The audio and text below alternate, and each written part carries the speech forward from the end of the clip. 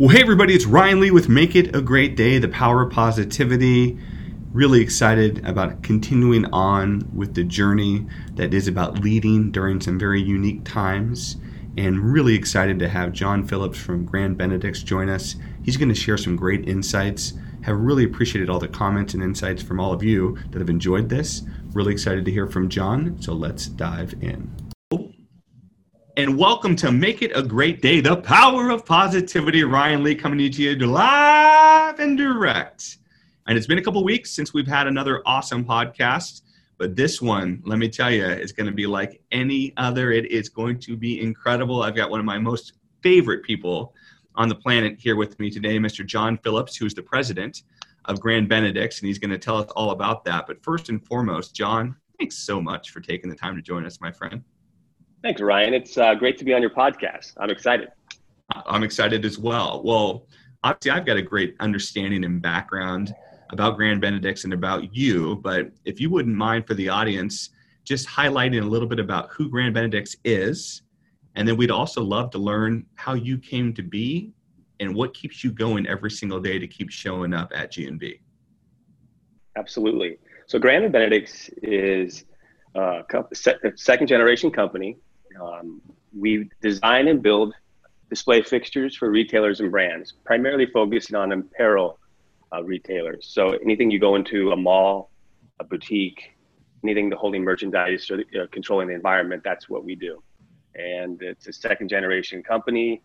My dad bought this, it was more of a distributor supplier company in 1981, about 5 employees, and it's grown a little bit along the way. So he's the entrepreneur, risk taker of the family, and I'm kind of handed it off to me 20 years ago. Now as president, as more of the architect and a little bit more risk averse. So brought in design into the company. That's really opened doors for us, changed kind of who we are and our identity and what we do with companies. So we're a really integral part in the apparel and retailers in terms of being involved in the beginning and executing retail environments. So that's what we do. Awesome. And location-wise, I know you're coming to me live from in Oregon, but I know you guys are have some facilities and some different things kind of almost all over the world, correct? Yeah, I mean, we have like satellite sales offices, but we also have facilities in Seattle, in Ohio, and then we have an office in Xiamen, China. So we have a team of about 10 engineers, quality control, sourcing, those type of people to really manage the build process for us, because about 85% of what we do is built in Asia, mostly China. And so that's a big, important base for us as well. And so I am talking to you live from my office in our headquarters in Portland. Perfect. I know you mentioned your dad started it in second generation, but how did you come into it? What was kind of your career path into joining up? So came in pretty young. I mean, since I was in 5th grade, my parents had me working in the warehouse and doing things like putting stickers on baskets for like Fred Meyer or local grocery chains. Just like definitely adopted right into to the business and what they did at that time. And then had a lot of different jobs. I spent about a year in investment banking, working Lehman Brothers right after college, after graduating from school, Boston University. Shout out to the Mighty Terriers. And my dad just kept pulling me, and I interviewed a lot of different places and came back to Portland and started the marketing department at Grand Benedicts. And so kind of worked my way up through the company from the bottom. I mean, I can pack and drive a forklift and do all those type of things. And it has served me well a lot of times as the company has gotten bigger, remembering a lot of the different things that I did in high school and college breaks. And so it's been a good lesson for me. That's awesome. As we kind of shift a little bit, and obviously I know you mentioned retail and kind of who you are and what you guys do. I think this goes without saying, but I'm sure that you have faced some interesting challenges over the last 3 months. And would kind of be just curious to hear kind of what are some challenges or opportunities that have presented themselves to you guys during this time? Yeah, we definitely are in one of those industries that challenge is definitely an appropriate word. So retail has been kind of changing as the online business has been growing. And so we've been dealing with change for some time. And so this only exacerbated it. So half to 75% of our customers are apparel-based companies, and we're basically closed their doors immediately. And so we were pretty worried about what that meant for our revenue and our employees. And so we had to make some shifts and kind of looked at the market and made some decisions. And we went into the social distancing and protecting customers for the essential businesses that are open. And so primarily in sneeze guards. And that's actually, we're going to do $1 million in sales, and sneeze guards is something that we never were in manufacturing. Most of what we do is made in Asia. We don't really know the supply chain of plastic material, and we pivoted, and it's been amazing to see. So we've got people who normally write up orders and do account management that are bending acrylic and working in our warehouse, and it's hard to, we are now on Amazon, and that's another learning experience that you could do a separate podcast just on what it's like to be a seller on Amazon. But it's really changed our business for now. And we don't know how long it's going to go on, but we're busy and been able to, we're still down 50%, 52%, but we'd be down 80% if it wasn't for sneeze guards and social distancing equipment.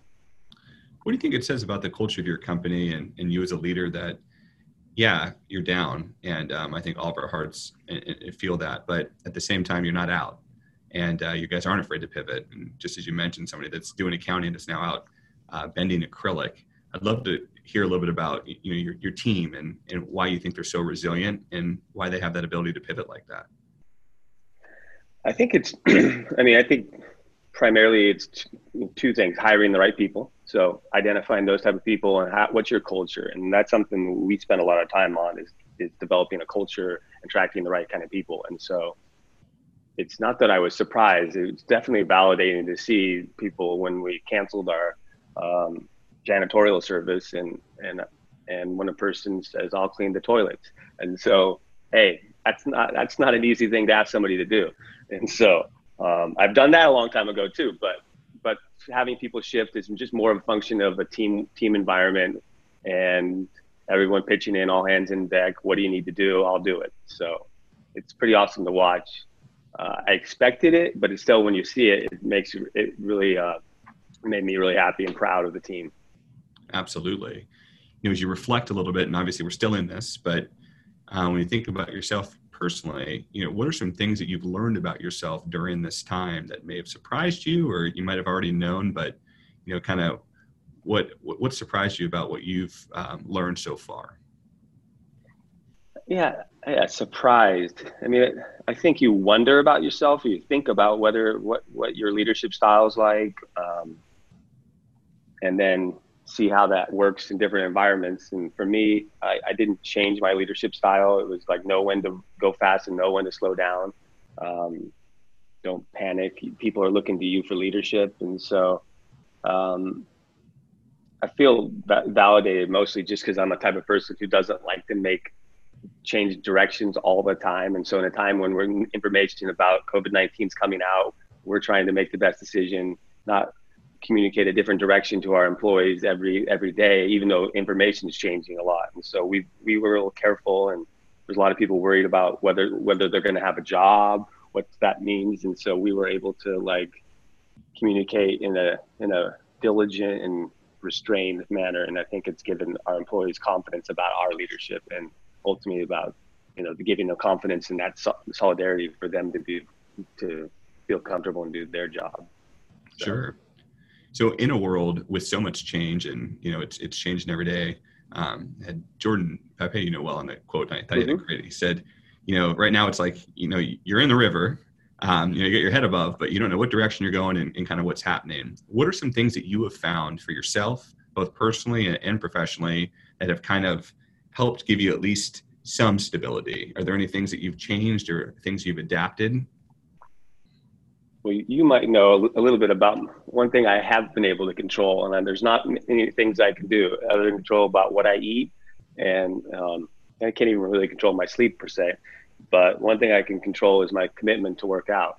So during this COVID crisis, I've lost over 20 pounds because I've been pedaling away on a new device that I purchased just before this thing came down called the Peloton. So definitely shout out to that company and that product. It's been an amazing experience for me. I get pumped up. It's hard to believe I hop on this bike and 30 minutes, 60 minutes later, it's like blinking my eyes and I'm done. And it's hard work, but that's been a pretty big inspiration for me. And so it makes it, it's kind of like that. The graduation commencement, you can do one thing right, just making your bed when you start the day, that sets the tone. And so similar, if I don't do workout now, I feel like I let myself down, and it takes away some of my motivation to do the things that people depend on me to do well. So yeah, and I also think you must know somebody at Apple, because the point total that you seem to attract versus some of us that are competing, it's always very interesting to see how that mimics and changes. And so no, but yes, it's been fun to compete, and I would agree. Having a few things that you can control, and I think there's a lot to be said for sound mind and body, and having that release and having that reflection point, I think is really important. John, as you have been through this, and you guys have pivoted and changed, and I know you well, and I think your leadership style fits very well for this. People don't always want to give advice per se, but as you think about those that are going through this, and you've shared some of it, but any information or insights or things that you'd share out there to fellow leaders and people kind of going through the same thing? I mean, I would think one thing I would recommend is just be who you are. Don't change your leadership style, especially when things get mulled or there's uncertainty. It's like people are used to your style and it's gotten to you where you've been. So at this point, I would suggest sticking with that leadership style that you've developed and works for you. And I think one of the things I like is know when to slow down and know when to speed up. So slow down. We did a lot of scenarios, financial, trying to decide, well, what happens if our revenue drops here, then coming up with a plan. And once you come up with a plan, then you can speed up. So know when to slow down, know when to speed up. That's great. And I think it's so true that don't become something you're not just because you're facing something that you haven't faced before, right? You got your team there with you. They trust you. You've been consistent probably for the many years that they've seen you. Don't show up and all of a sudden feel like you got to be somebody different. And I love that. Slow down and then to speed up. And speaking of speed up, just curious, as you're coming out of this and talk sneeze guards, you talk to Amazon, what things do you think might stick or things you might be in business doing that maybe you would not have imagined that you were before COVID struck? Those are $1 million questions, Ryan. That's great. I'm hoping the sneeze guards, just on a non-business level, they go away just because I like social interaction and all those things, like breaking bread with people for dinners and going out to restaurants. And so it's just, I hope that's not the new norm. I mean, having said all that, one thing that's changing, and we just face it every day, it's just the change of retail. Like the concept of buying everything online, the distribution networks have gotten so much better. Like retail is, no matter what, affected and changing by this. And so how do we fit into that? And so that's the question we almost ask ourselves every day. But it sounds like you guys have found ways to do that. And I think that's an incredible testament to the history of your business. And again, maybe you've slowed down to see where those opportunities lie and then sped up to take advantage of those. And I think that's a really, really cool thing. Before we get to my most favorite question, I'm just curious, as we've been talking to everybody, family balance, how have you found good abilities to be a president and also be present in other parts of your life? Yeah, well, the good thing is I'm only president of Granite Benedict's. I'm a rank and file member at home most of the time. So I know when to lead, when to follow. So I take most of my cues from my wife, Deanna. And having said all that, we took a little bit of adjustment. I have 2 children in college and them being independent, being on their own, and then coming back. And so there's been quite a bit of an adjustment. And so like a roller coaster, it was a little hard at first and we got really good at it.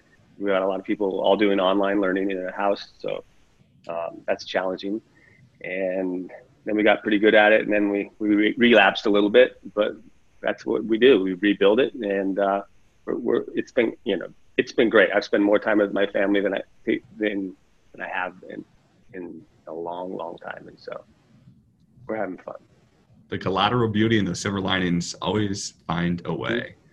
Well, with that, as you know, I love quotes, and I love things that help kind of push us all forward, and I know you do as well. So what quotes out there, what are some things that, you'd like to look to or inspire you to continue to be the incredible leader that you are? Well, let me think. One of my earliest mentors, Joe Sharp, gave me a quote, and it stuck with me for 20 years. And that quote is, "It's never the wrong time to do the right thing." And so it doesn't matter in professional life and your personal life, gives you me inspiration, even to where I'm dragging my feet or trying not to do something or giving myself excuses on why I shouldn't do something. And I always think back to that. It's never the wrong time to do the right thing. That is unbelievable advice. That is just awesome. Well, John, I just can't stress enough how much I appreciate the opportunity to chat with you. I know our audience will really get a lot out of this. And we wish you nothing but success and happiness moving forward. And just, again, really appreciate your time. It's been my pleasure, Ryan. Always a good time seeing you and talking to you. Absolutely.